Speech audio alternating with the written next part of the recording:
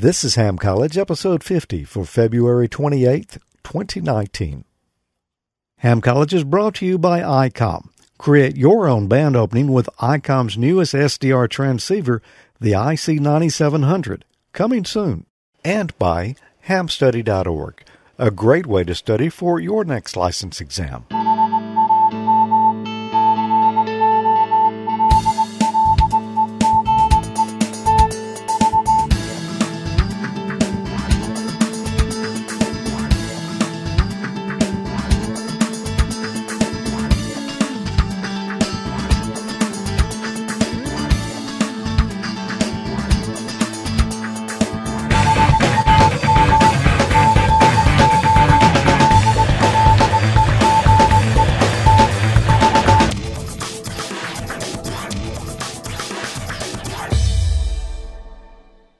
Good evening. Welcome to another episode of Ham College. I'm Professor Thomas. And I'm Dean Martin.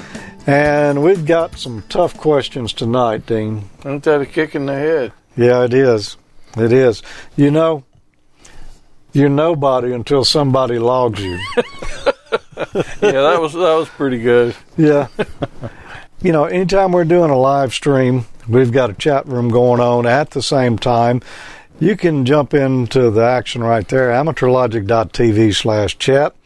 We're going to ask questions, and there will be a test.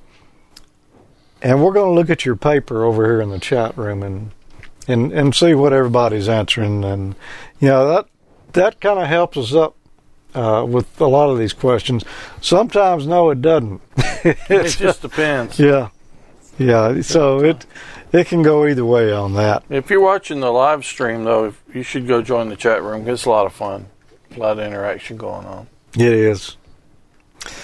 Well, what did we talk about last time? Well, I believe, best to my recollection, we talked about modulation and transmission line. You think? Yeah. We did talk about transmission line. Oh, I was looking at the wrong place. Okay, well, you are right. It just kind of came to me just a few moments ago. Well, I knew I had put it on there on the cheat sheet somewhere, and I just forgot. Somehow I looked over it. Yeah. Did you write it on your wrist or something? No, I didn't. Should have. Modulation transmission lines. Okay, well, what are we going to talk about tonight? Some pretty tough stuff. Amplifiers. Yeah. Decibels. All that good stuff. Well, we've talked about decibels before, but you got a little button down here if you want to. Yeah. Just that? Take one just, for S meters, readings. Some stuff that's not really, it's not. Well, I know what the S meters are. I use that look at that all the time, but you don't really think about a lot of the details about what it's representing. So it's going to be some interesting stuff. I'm pretty sure there's going to be some buzzers going off because I glanced at the list of questions, and a lot of that stuff, I don't remember a lot of it. So it's a good possibility. These are, well, they're tougher. Yeah. They're getting a little tougher as we get a little further into the general pool here. This is, I don't remember how many episodes we've had now covering the general questions. You know, we usually only go 10, 15, always less than 20 questions in an episode, so we can talk about each of them and, you know, why the right answer is the right one, and a lot of times why the wrong answer is the wrong one. What dB change represents a 2 times increase or decrease in power? Is it A, approximately 2 dB? B, approximately 3 dB? C, approximately 6 dB? Or D, approximately 12 dB?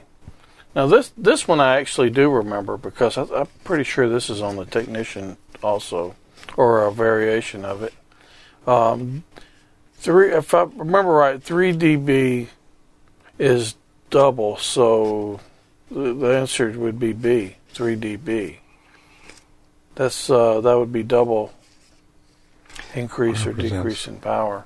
2 times increase or decrease in power. Well, let's see what we've got over in the chat room.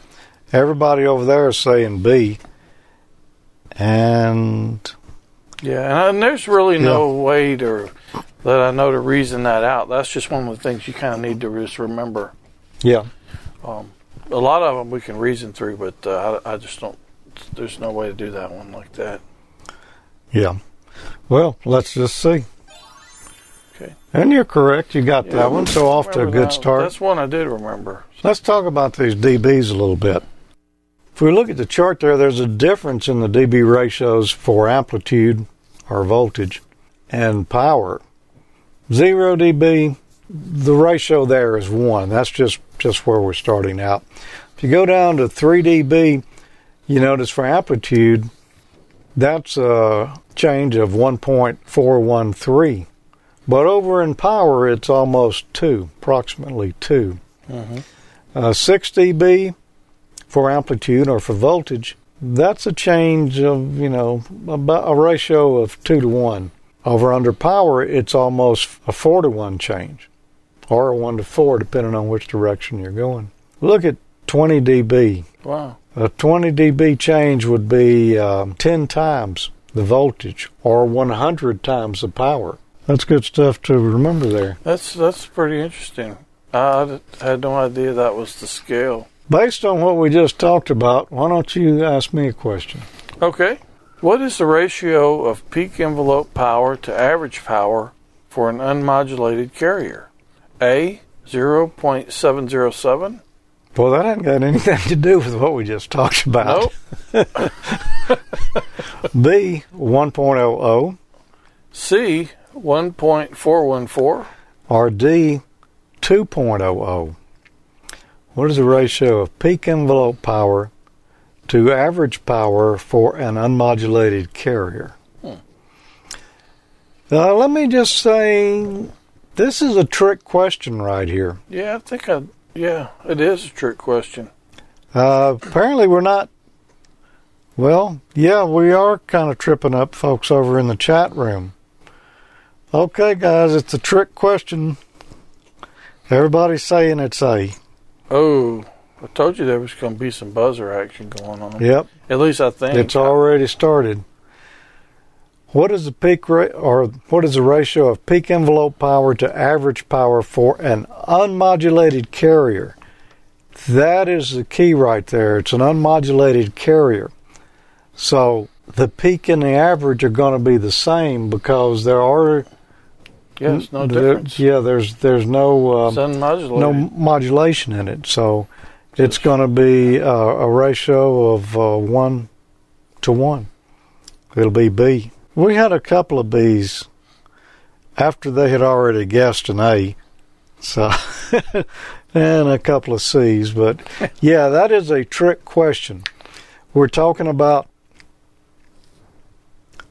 two measurements, peak envelope and average power that,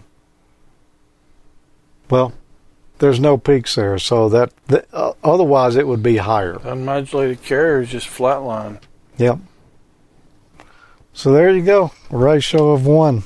Let's move on to the next one. Hold on, there you go. I forgot. Okay, yeah, that was a tough one now. That's tricky. What is the output PEP? Get that buzzer ready. That means peak envelope power. For a transmitter, if an oscilloscope measures 200 volts peak to peak across a 50 ohm dummy load connected to the transmitter output, is it A, 1.4 watts? B, 100 watts. C, 353.5 watts? Or D, 400 watts. Output PEP, peak envelope power from a transmitter, if the oscilloscope measures 200 volts peak to peak across 50 ohm dummy load.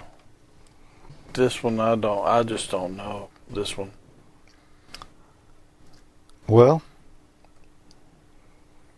then when you don't know, what do you do on your exam? Look at the chat room. And you hadn't got a chat room because they won't let you take your iPad in. You're gonna have to guess because it's better than not answering it.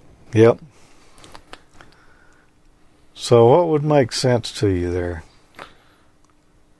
based on that, and then we'll actually calculate it out and see how to get the real answer. 200 volts across 50 ohms. I'm going to guess 1.4 watts is way too low. And I think 353 is, I just don't know, but I feel like those are, the bottom two are too high. But I'm trying to think about Ohm's law. I know Ohm's law's got to come into there somewhere, but it's not going to be a straight...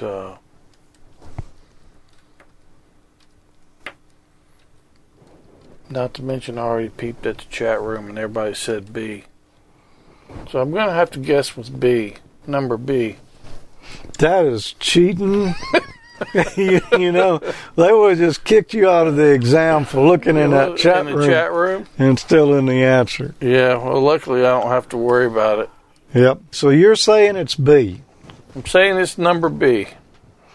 For no good reason.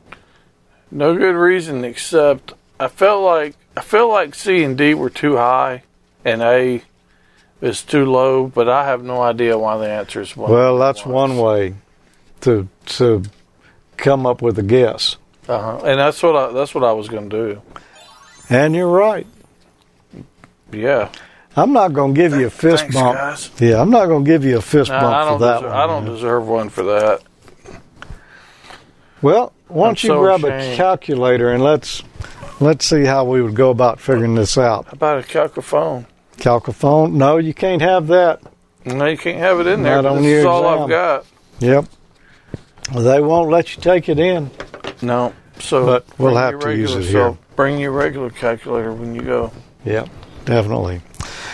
All right, some things we need to understand here.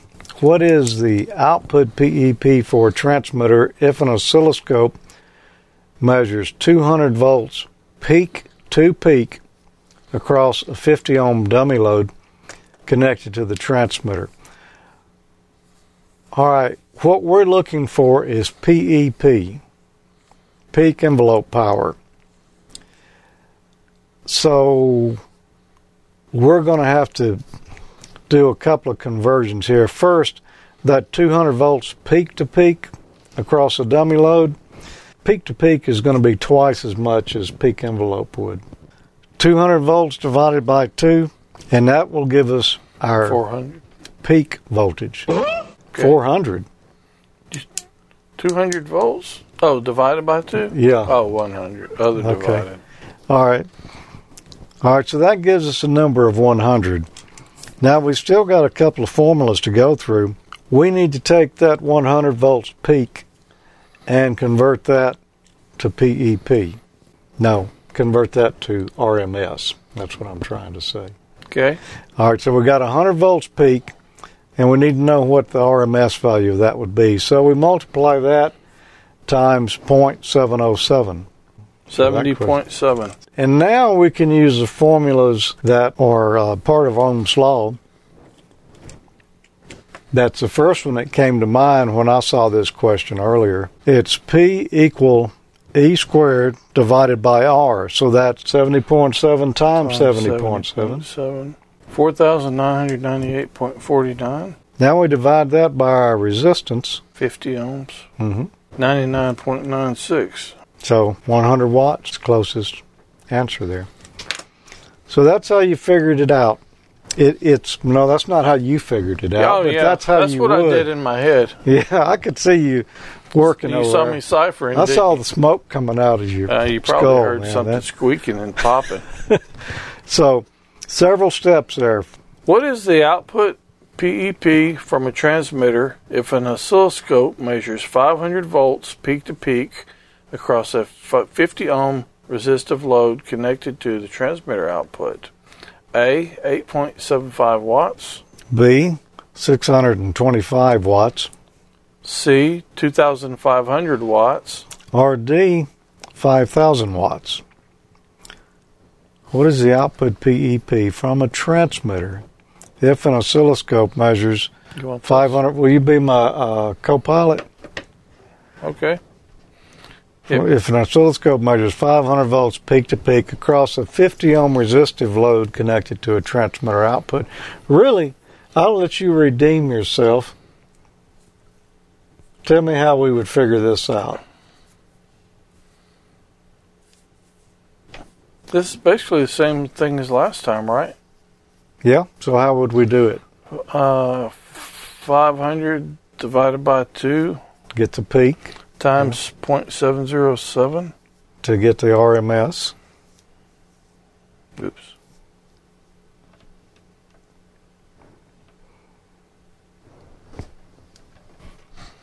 $176.75 and square that, so 176.75 times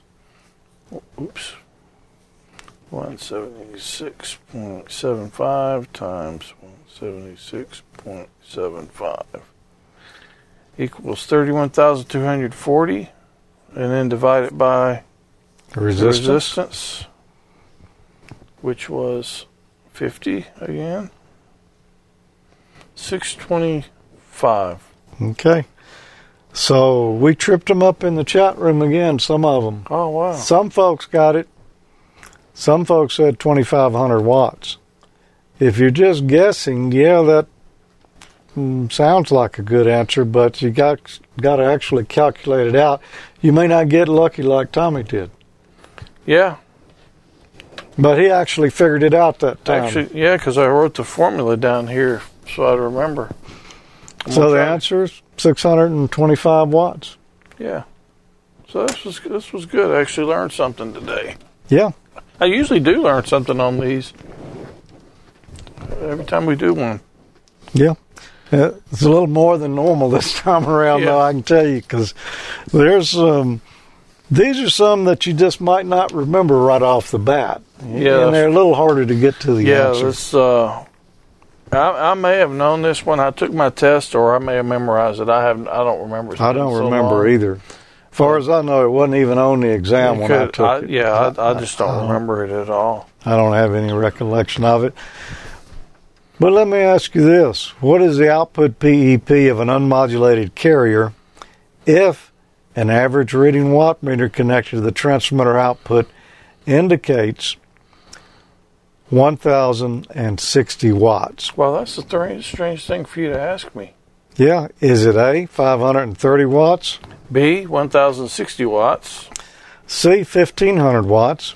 Or D, 2,120 watts? Well, and it's just something that's been on my mind I wanted an answer to. Well, let me see if I can help you out with this. So what is the output of PEP or peak envelope power of an unmodulated carrier? There's that unmodulated carrier again. Mm-hmm. Of an average reading watt meter, average reading connected to the transmitter output indicates 1,060 watts. Well, the average of 1,060 watts is 1,060 watts. It's unmodulated, so it's another just flat carrier. I think this is the same as the last trick question. It is. I'm going to say B, 1,060. And, well, they're mixed a little bit in there. In the chat room, we got some A's and B's in there. But it's B. Got to read those questions real close. Yeah. And every now and then there's a trick one, like this one right here. Yeah. Well, that's the second trick one. Of course, I guess you plan on you drawing one or the other. I doubt you'd get both of them on the same test, but... Yeah. Yeah, we tricked them up. I mean, if we're having trouble with these, they're having trouble with them, too, because they're obviously a little harder. I told you this was a tough set of questions tonight. Yeah. And it's not over yet. Yeah. Charlie noticed that my hair is starting to get long again. Yeah, I meant to ask you about that. Well, it is, I didn't plan on growing it longer. It just kind of happened. No, really, through the holidays, I was kind of busy, and I just never had a chance to get to the barbershop. And then afterwards, I had, major transmitter failure that took me a long time to recover from, so I didn't have time to go. And by then, it was starting to get kind of long, and I said, well, it's winter. I'll just wait, because no need to get cold. I'll just wait. Keep your neck warm? Keep my neck warm, because I'm out some now, these days at these transmitter sites and things. And, I got thinking about it. Well, as long as I've got it this long, I could let it grow a little longer because, I kind of missed out growing up. I mean, I had a crew cut when I was younger. I had a flat top. It was really kind of a failure. It didn't really pan out for me. Wasn't that flat? Wasn't that flat. And I had, my hair parted on the right side. I had it parted on the left. I've had it parted down the middle. I've had a ponytail. But I never had a mullet. That's what you should do. That would work for you. So I'm going to grow a little longer so I can chop it and make a mullet. Business in the front, party in the back. There right? you go. There you go, man. For all occasions. But before I do that, I mean, if it gets long enough, I might as well. And I go ahead and get this over with too. I figure I can have a man bun.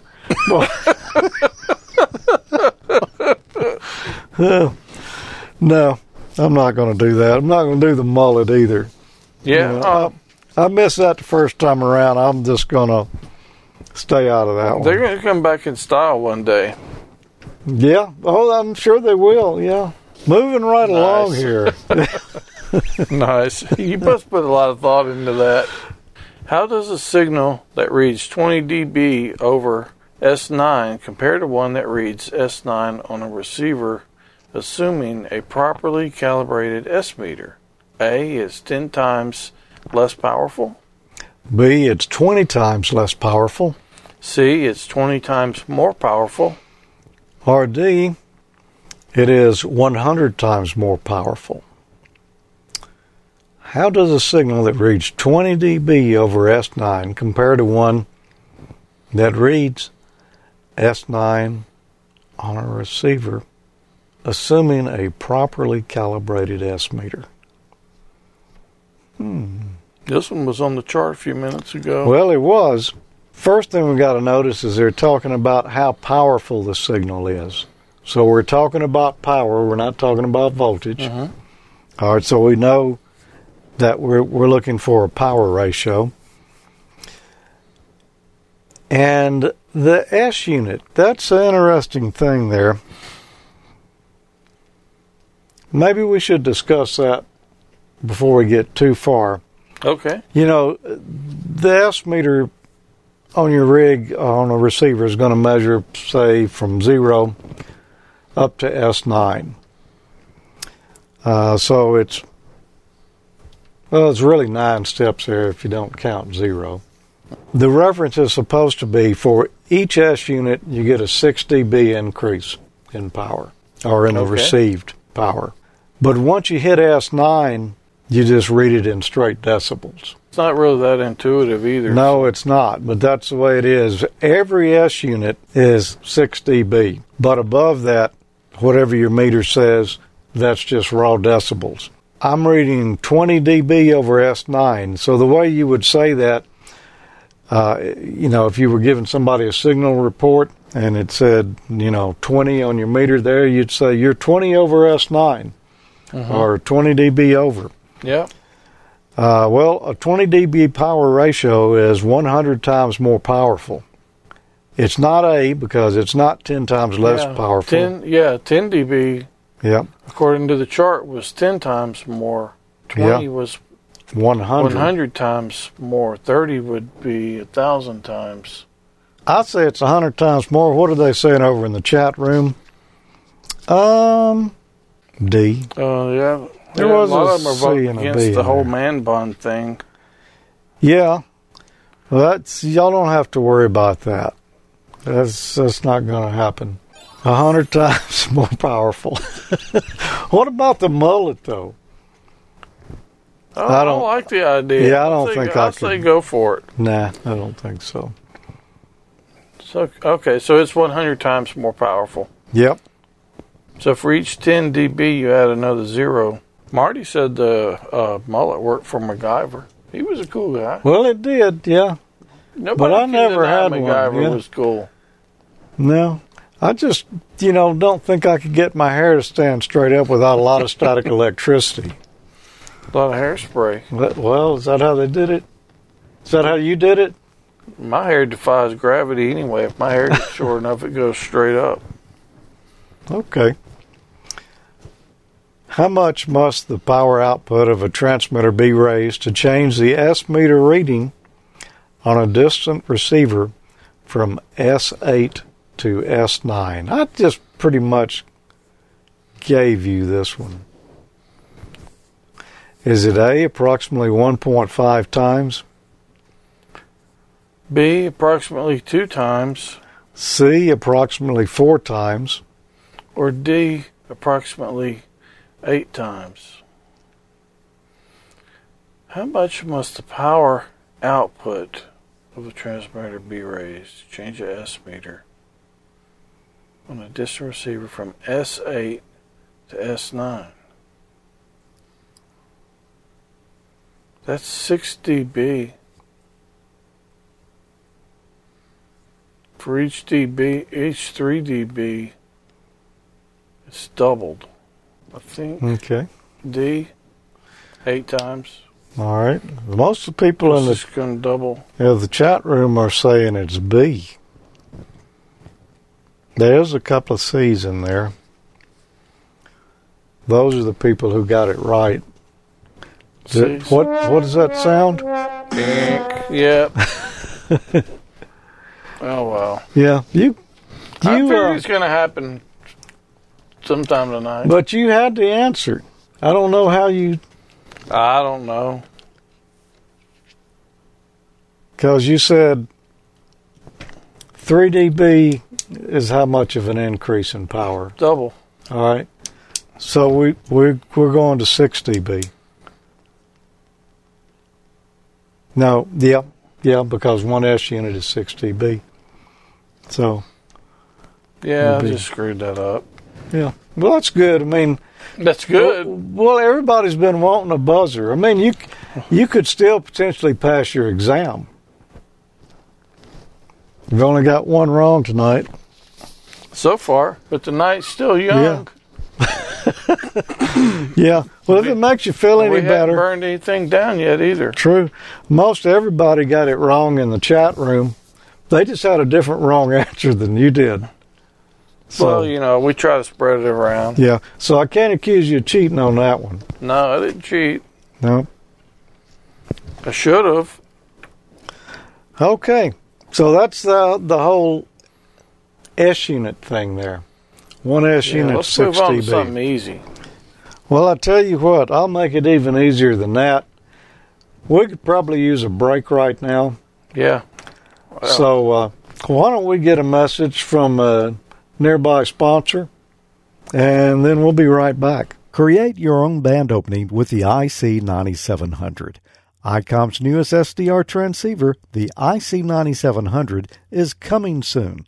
This new radio is bringing direct sampling to the UHF-VHF weak signal world. The IC9700 all-mode transceiver is loaded with innovative features, such as dedicated amateur satellite operation, color touchscreen, built-in D-Star capability, RF direct sampling on 2 meters and 70 centimeter bands, dual independent receivers capable of full duplex operation as well as dual watch, 100 watts maximum output power on 2 meters, 75 watts max on 70 centimeters, and 10 watts max on 1.2 gigahertz. Visit icomamerica.com/amateur for more information on all the great ICOM radios.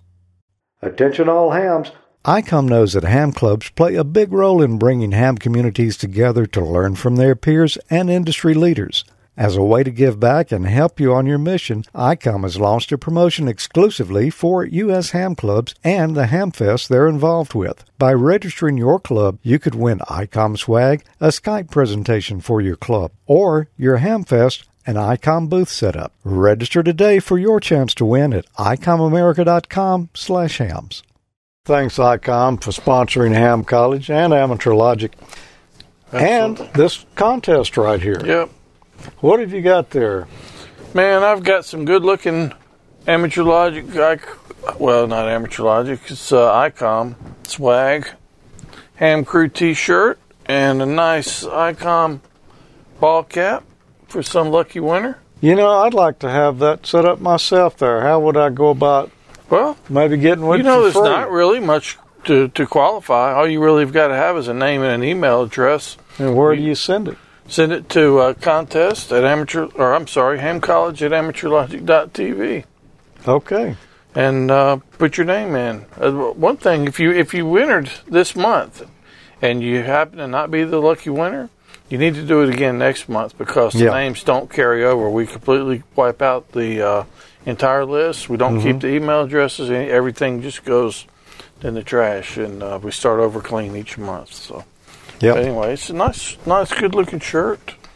Probably hold your. It's good quality material too. To probably hold your lavalier mic on your shirt collar a lot better than this cheap Radio Shack shirt. See why they went out of business. Well, they never got into the clothing business. Okay. Well, we have a lucky winner here. All right. We had a person email us that had a name. That's the first qualification. And an email address. Boom. There you go. That's all you got to have. You do not have to have a call sign. You don't have to be an amateur. Nope. And I'm not sure. He may not be an amateur. It's from Brett Orr. And Brett said, I would love to win the T-shirt and ball cap. Well, it's your lucky day, Brett. Congratulations. You'll be hearing from ICOM soon, and they'll get it right out to you. Yep.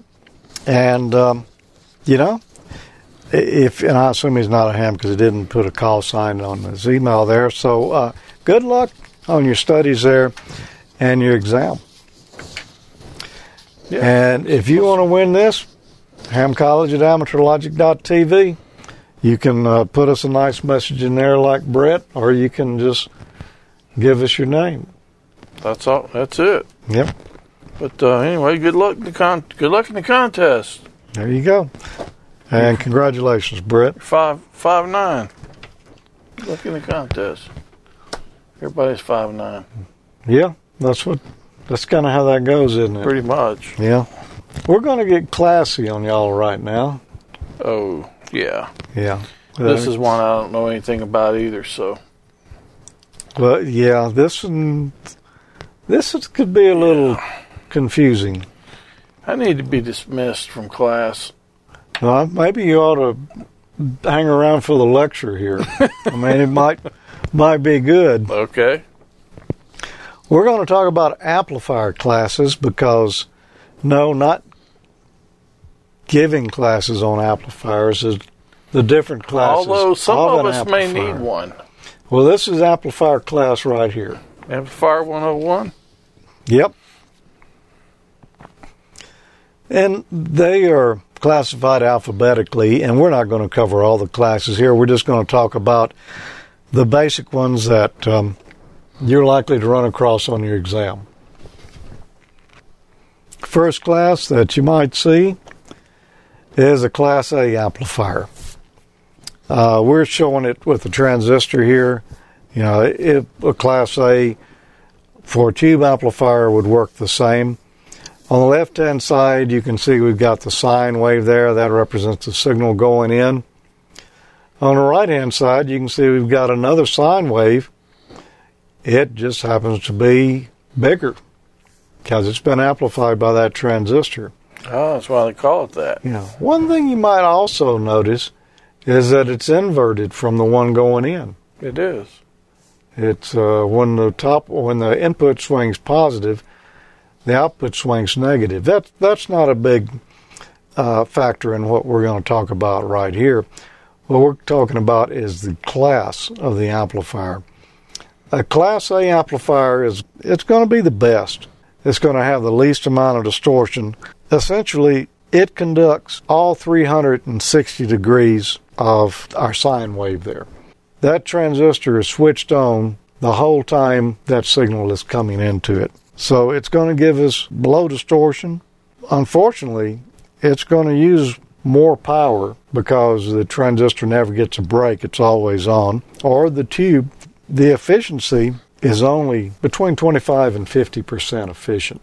Half or more of the power we put into it is wasted as heat. Oh. It's a clean amplifier, low distortion, but it's going to cost us more to operate because it's just taking more electricity. One other thing, in the case of a tube-type circuit, your tube's going to wear out quicker because it's sitting there conducting all the time. So your tube life is not going to be as long on a Class A amplifier. So that's Class A. Now, is that pretty much clear as mud? Yeah, pretty much. Pretty much. We think it's good that it's low distortion, though. That sounds good. But the efficiency is not good. Yeah, particularly 50%. if you're running off batteries, man. Just think. Yeah. That wouldn't last very long. Well, there are other classes of amplifiers that we could use. Yeah. The next class along the line there would be a Class B amplifier. And that's this right here. You can see it's using two devices. And I say devices because they could be transistors or tubes, either one. On the left-hand side, there's our sine wave going in. The right-hand side, oh, look what it's doing there. One of those transistors is conducting the positive half of the signal, and the other one, the negative half. Mm. So it's kind of splitting the load there. You might call this a push-pull design. Okay. Because when one is pushing the signal up, the other one is pulling it down. The output of those two transistors are tied together there. Where they're rejoined, you can see right there on the baseline, crossover region. Okay. That's where the two halves of the signals are spliced back together. Well, that's kind of an interesting concept, how Yep. that works. It is. So what that ends up being is the conduction is happening 180% of the time on each of those transistors there. So neither one is operating, full time. So you split the load across the two tubes or whatever. No. So last longer. Each device is on half the time, essentially. It's a push-pull amplifier. We just discussed why on that. Each device amplifies half of the signal. Theoretically, the efficiency could be as high as 78.5%. That's a heap better. Practically, we're talking closer to 60%, but still, that's a lot better. However, where those two signals are spliced together there, that's called the crossover region. We could end up with some crossover distortion to where they don't combine, just perfectly. Right there. There could be one's off a little from the other. A chance for some signal distortion right there. Not real bad, but there could be some there. So that's what a Class B amplifier is. Does that make sense? The water's starting to get a little clearer. It's not. It's not. I can't quite see down to the bottom of the pool yet, but it's starting to. Okay. Well, let me try to filter it out a little more for you here. Okay. There's another class amplifier, kind of falls in between Class A and Class B. This is Class AB. And you can see it's essentially the same thing as a Class B amplifier. There's two transistors there, and each one of them is pulling half the work, same as before, except you notice those two diodes there on the front end. What that's doing is they're controlling the bias of the transistors. That's how you turn a transistor or a tube on and off, is through the bias voltage that you apply there on the input. By varying the bias between the two there, we can kind of shift where the crossover occurs. In essence, we'll get lower distortion than we would with just a Class B alone, because our crossover is not happening there at the same region. In other words, the splice point is different. So Class AB is like a Class B, but the conduction angle is shifted, so each device conducts more than half the time. So there's never a complete off. That amplifier is never completely off. Never, yeah. Right. Yeah, so there's no, I would think about it as like gaps, but Right. Well, that's how you could think about it. So there's going to be lower crossover distortion with it. The efficiency is going to be less than 78.5%, though, because we're using a little more power there. right. It's You got not a cleaner signal. you got a cleaner signal. So Class AB is pretty popular, say in hi-fi amplifiers. Okay. Class B would not be that popular because of distortion. Class A is like boutique. Yeah, I think I grade. used to have an amplifier like that in my old car when I first. Class B, yeah, Sounded like it. yeah. AB is semi-typical. That'd be a good amplifier. Class A, though, that's like I say, boutique. That's the exotic amplifiers, really high-dollar stuff. Oh yeah. Not only does it cost a lot of money, it costs a lot of money to operate with electricity, and there's a lot more heat generated by it. But it's desirable because Because it's of got the higher quality. yeah, so lower distortion. Yep. Interesting. We're going to talk about one other type of amplifier, and based on where we've gone so far, what do you think it will be? Class C. Class C. Yeah, and I know that one exists because I actually remember a little bit about this one. There's only a single device there. They're not doing the push-pull thing. Yeah, it looks almost like the A. Yeah, it does look almost like the A, except you notice looking there at the waveform, that doesn't look a whole lot like what we put in. Nope. The left-hand side, we got a nice sine wave. The right-hand side, it's kind of drooped, and it's only like, half of the waveform there. It would take a lot less power because you can see it's conducting a lot less of the time. The things that kind of distinguish the Class C is it's less than 180 degrees of conduction angle, less than 50% of the input signal is used. Distortion is high, and practical uses require a tuned circuit as a load. And efficiency can reach as high as 80% in radio frequency applications. Look at that output, though, the waveform there. I mean, yeah, it's kind of rounded, but it's kind of nasty. Doesn't look much at all like what's going in. How could you even use a Class C? Well, it doesn't look. Yeah, that's a good question.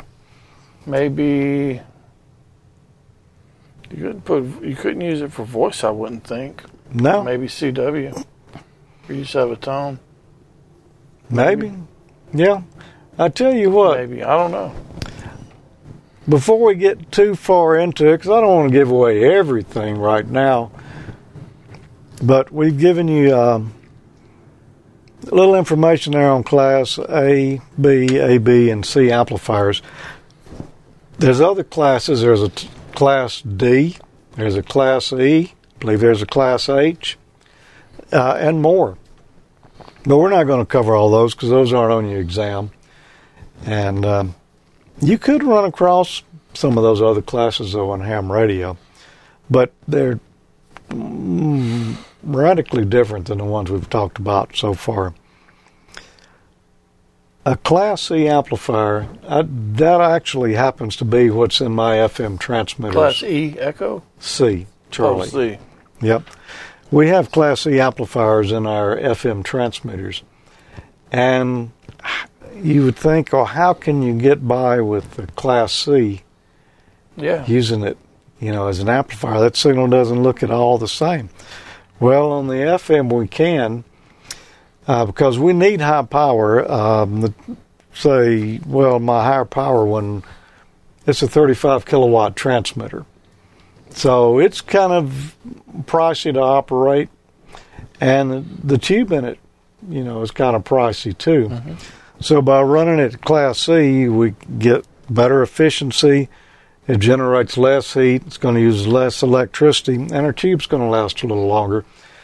But the way we can get by with it is because the signal we're putting into it, the output doesn't have to look exactly like it. Okay. That's the trick.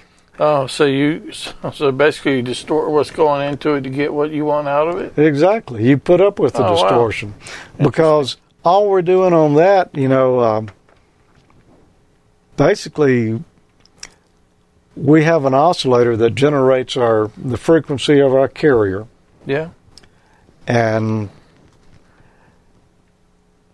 we're going to amplify that with this big, 35 kilowatt amplifier. But there's no AM modulation on this. It's FM. So all we're doing is shifting the frequency of that amplifier, or shifting the frequency of our carrier. So, and then, we're taking that signal just like it is and amplifying it with that Class C amplifier. It doesn't matter that, it may not look exactly the same.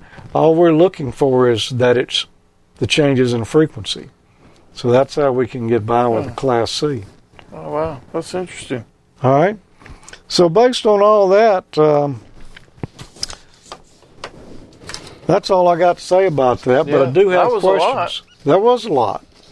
That was a lot. Are you new to the ham world or an existing amateur operator who wants to take your license to the next level? Study for your radio license exam at hamstudy.org. Hamstudy.org is a free online learning tool powered by ICOM. It was created by Richard Bateman, KD7BBC, Michael Stufflebeam, KV9G, and Rich Porter, KK6GKE, and it uses a modern web design to enhance the experience of studying for your technician, general, and amateur extra exams. Since 2013, hamstudy.org has helped new and existing hams to familiarize themselves with the question pools, use stats-based flashcards to focus on material they need to learn, and take practice exams to gauge progress. Visit hamstudy.org on your desktop computer or mobile device. Register for a free account at hamstudy.org to access personalized study history and other site features. Prepare for an exam in an intuitive and comprehensive manner. Check out hamstudy.org, powered by ICOM, for free learning tools. Good luck on your next exam. So let's get into some questions here and see how that relates to anything that you might have on your exam. The first one here, I don't remember who asked the last question. I think you asked me the last one. Okay. So I'll ask you this one. I haven't been keeping up on my sheet. So. Which of the following is a characteristic of a Class A amplifier? Is it A, low standby power? B, high efficiency?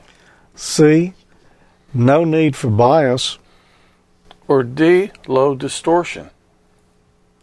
Well, based on what we just said, and if my memory is not faulty, like it has been known to be from time to time, I'm thinking the answer is D, low distortion, for the Class A. You would think, based on our recent Based on the class I just got out of. There you go. There you go, a class on classes. Class on classes, hey. Well, let's see what they're saying. The answers are starting to come in the chat room, and folks are saying D. So maybe you're on something there. Maybe I'm on to something? Yeah. No, or maybe you're on something. I don't know. It could be. Yeah. Well, let's see.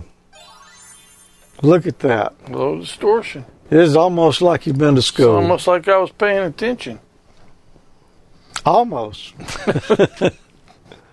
That's not like at school. True. True. Well, this is more interesting stuff than school. That's true. So, it's college. People pay good money for this stuff. Going to college. Oh, they do. And we're giving it all to you for free. For free. I don't know what else we can say about why D is the answer. I think we pretty much... I think you covered it. Yeah.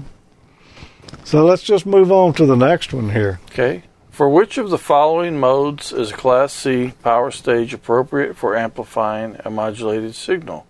A, single sideband. B, CW. C, AM. Or D, all of these choices are correct. For which of the following modes is a Class C power stage appropriate for amplifying a modulated signal?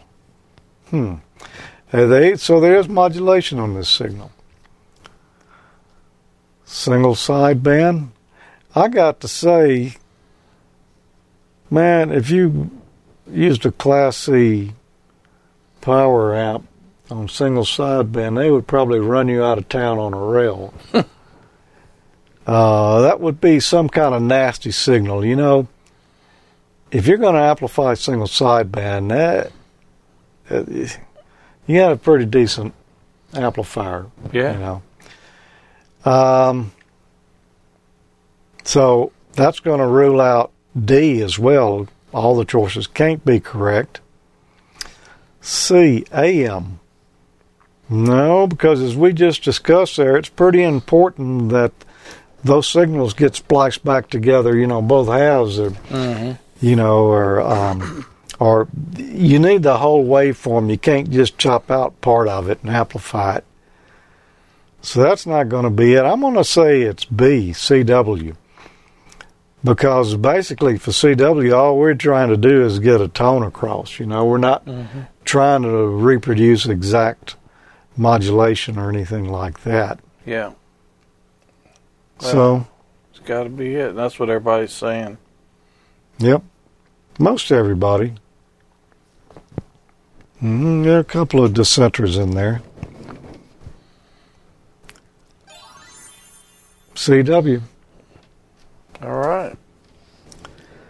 All right, let's move on then. Which of these classes of amplifiers has the highest efficiency? Is it A, Class A? B, Class B. C, Class AB?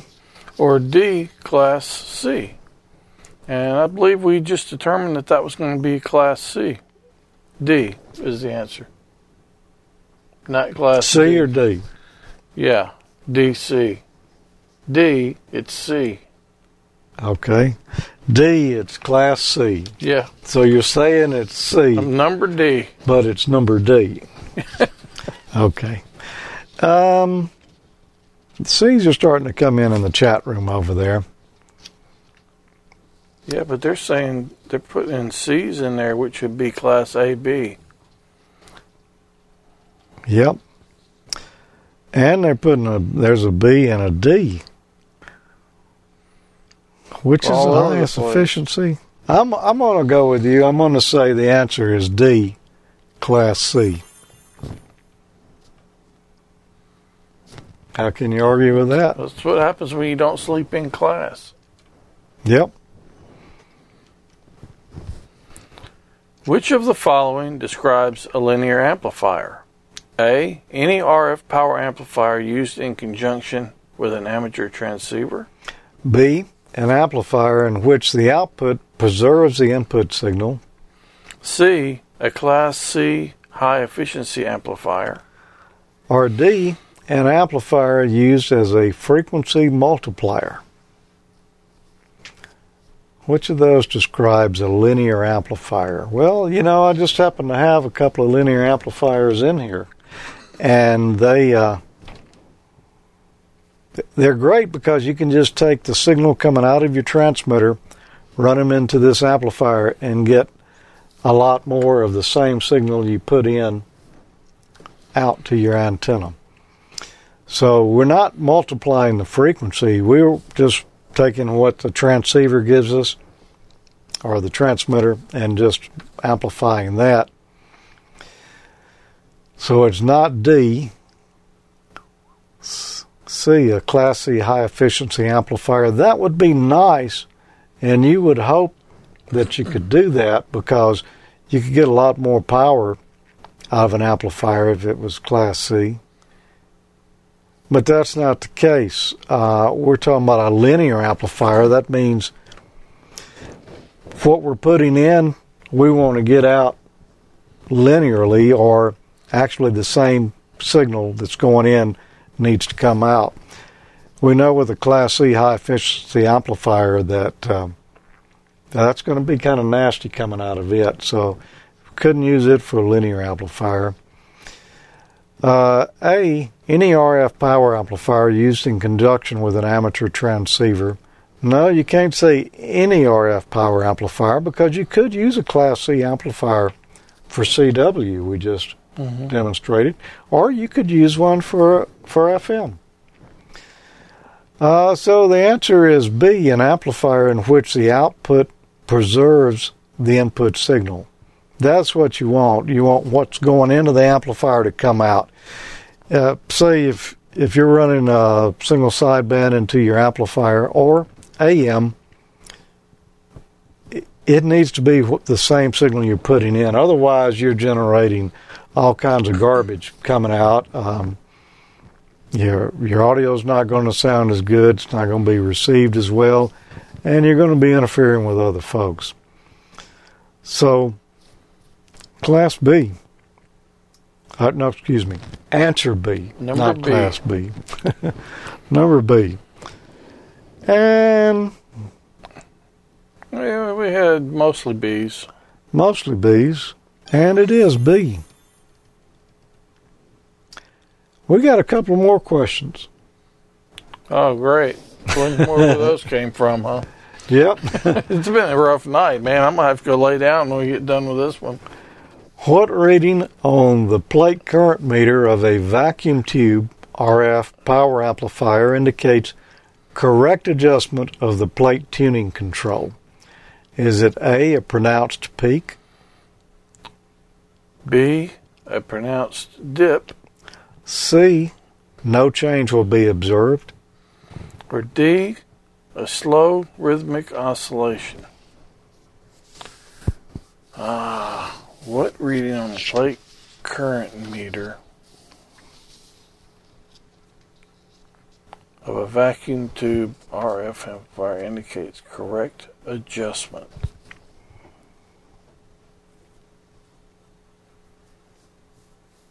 I don't think there's a rhythm. I don't think there's C, no change. It's going to be A or B, I think.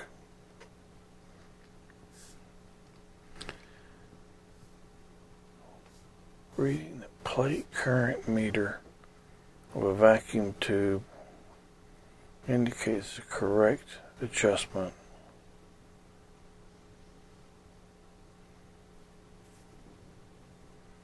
I haven't had an amplifier in so long.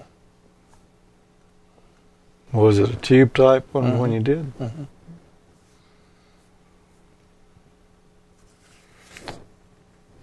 I'm going to go with B, a pronounced dip, because I was thinking that you wanted to keep the plate voltage down. That's talking about current. Good. Oh, it does.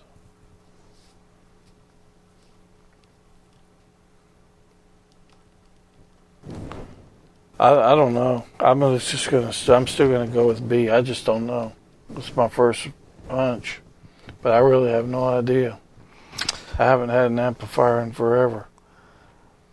Yeah, most of them are saying B. And it was a good hunch. D. There's a B. Yeah. B. D. A pronounced dip. Why is that? This was a guess. I didn't know. Well, that is the correct answer. If you've got a tube type amplifier and you're adjusting the plate tuning control on it, you want to look at typically look at your plate current meter and you want to adjust it until that meter dips down. The reason is when that amplifier is perfectly tuned, it's going to have the best efficiency, which means it'll be drawing less current. When it's not optimally tuned, it's not operating as efficiently, and you're not going to be getting the maximum power out of it, and it's going to draw more current. wasted. Well, that's kind of was my thinking along the lines of it being low for basically being more efficient. But yep, current one drops. day I'm gonna get an amplifier. Yeah, you say that. I don't believe One you. day. One day. When I'm home long enough to turn my rig on. Well, it'd be hard to tune it without turning your rig on. It's hard to tune it not being here either. Interestingly enough, the Class C amplifiers I was talking about earlier for the FM transmitters, you would think running, 20 to 35 kW, you ought to see a pretty good dip in that plate current meter. You don't see hardly any dip at all. Really? The amplifier is so broad-banded in this particular transmitter that you don't notice much of a dip at all in the plate current. So you have to tune it for peak power. You look at the output power of the transmitter and you peak it up. And that'll coincide with maybe a slight dip in the meter, but that's not the case with hardly any other amplifiers. That's just this particular one. It just happens to be that way, and that's kind of interesting. It's also interesting that it is a Class C amplifier, and the efficiency on these transmitters is right around 80%, 78 to 80%. So all this stuff kind of lines up. It makes it a little easier for me to answer some of these questions. All right, one final question tonight, and I will be a nice guy. You can ask me this one. Thank you. Which of the following instruments may be used to monitor relative RF output when making antenna and transmitter adjustments? I know this one. A field strength meter. B, an antenna noise bridge. C, a multimeter. Or D, a Q meter.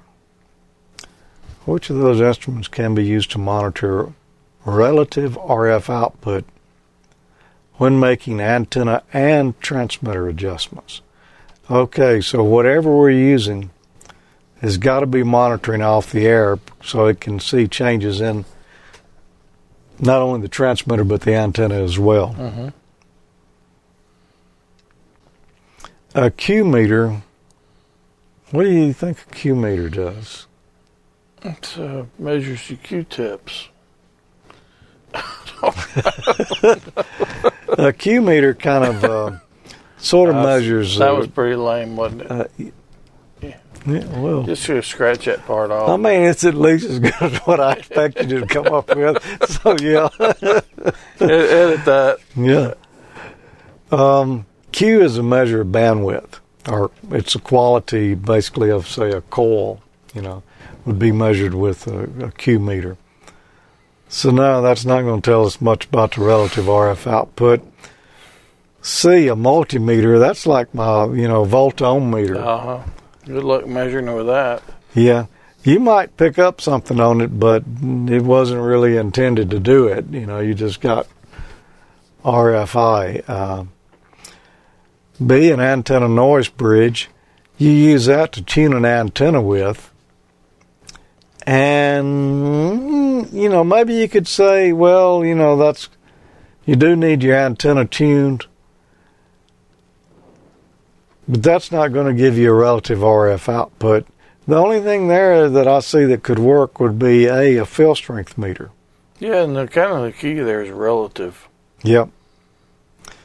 So yeah, field strength meter. If we made an adjustment on the transmitter, we would see a change in the field strength. If we made an adjustment on the antenna, we could see a change in the field strength. So it's got to be A. Everybody got that. Yep. It's A, eh? It's A. A. That was some tough questions. Yeah, Not that last one. Lay down. Y'all, thanks for joining us. We'll see you next. Well, I'll tell you what. That was tough, man. I told you it was going to be a rough, or I told them it's going to be a rough one. That is a nice-looking shirt you've got on there, Tommy. What is that you're wearing? It's a Radio Shack leftover shirt. You know, I wore one exactly like that yesterday. I mean, yeah, I paid $1 for mine when they were going out of business. Well, that's when I got mine, so I probably paid $1 for it too. That's why it's not strong enough to hold up this lavalier. And this one here, I wore it tonight because I knew there would be math. Yeah. You wore your cheat shirt. My Ohm's Law shirt. Yep. But say I needed to expand my wardrobe with some other great-looking T-shirts. Where would be a good place? You know, I know where you could get some. Oh? Yeah, you can go to amateurlogic.spreadshirt.com. You can get yourself a T-shirt. There's like golf polo type shirts there, ball caps, sweatshirts, jackets, all kind of stuff. Go to amateurlogic.spreadshirt.com. You know, Dayton's coming up. Yeah. It's actually a good time to get your Amateur Logic swag and represent there at Dayton Hamvention if you're going. It is, and if you happen to run into a particular professor or a dean there, yeah, say hello. Could find yourself on the show. Yeah, maybe. If you're not opposed to it. True. We don't generally put on people. Well, I can't say we've never put on anybody that says, "Oh, don't put me on," because they really want to be. Yeah, nobody. Yeah, no, yeah. I don't think anybody's actually said "Don't put me on" that I can recall. Wayne, he knows he enjoys it. Yeah, he don't count. Maybe we should wrap up class here for tonight. All right, class is dismissed. Don't forget your homework. Turn your papers in on my desk as you're leaving, and be safe out there. And for your lessons, you can visit our one of our social clubs here, facebook.com/group/Ham College, or you can follow us on Twitter at Ham College or at Amateur Logic. Mm-hmm. And also remind you about the wiki. The wiki for both Amateur Logic and Ham College is at amateurlogic.tv/wiki. You can get your show notes there. Yep. It's a good reference if you're looking for something. It is. Thanks for being here tonight, everyone. It was a tough course tonight. I'm glad it looks like everybody survived, came out the other side. And next month, I don't know what we're going to be talking about yet. We never know after it's over with. I got a feeling we'll be talking about... No, I don't know. I don't know if there was any more of these same questions. I think maybe we got to the end of this section. Yeah. Well, it doesn't mean it's going to get any easier. No, it probably won't get any easier. That was tough. But at least some of the stuff I remembered. You know, we don't really study these before we come on, clearly. So it's all from memory or experience. I'm going to fess up. I actually did a lot of studying last night. Well, you did the lesson. Whoever does the lesson usually ends up studying a fair amount. Yeah. I mean, it's inevitable. Well, yeah. I mean, it's kind of had to. Otherwise, it's no telling what I would have told them tonight. No, I mean, I knew what. You would have got quite the reputation just for making something up. But I know what the different classes of amplifiers are. I'm just not sure I could have explained it very well. Well, you did a nice job on the lesson. All right. Thanks, everybody. Everyone.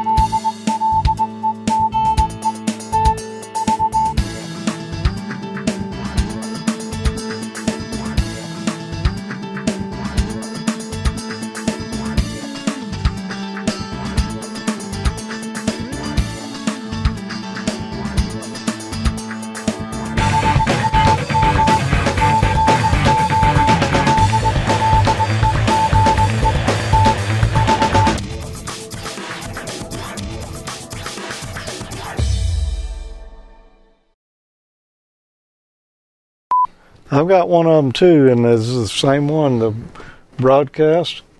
Oh, turn the lights out. Oh, that's better.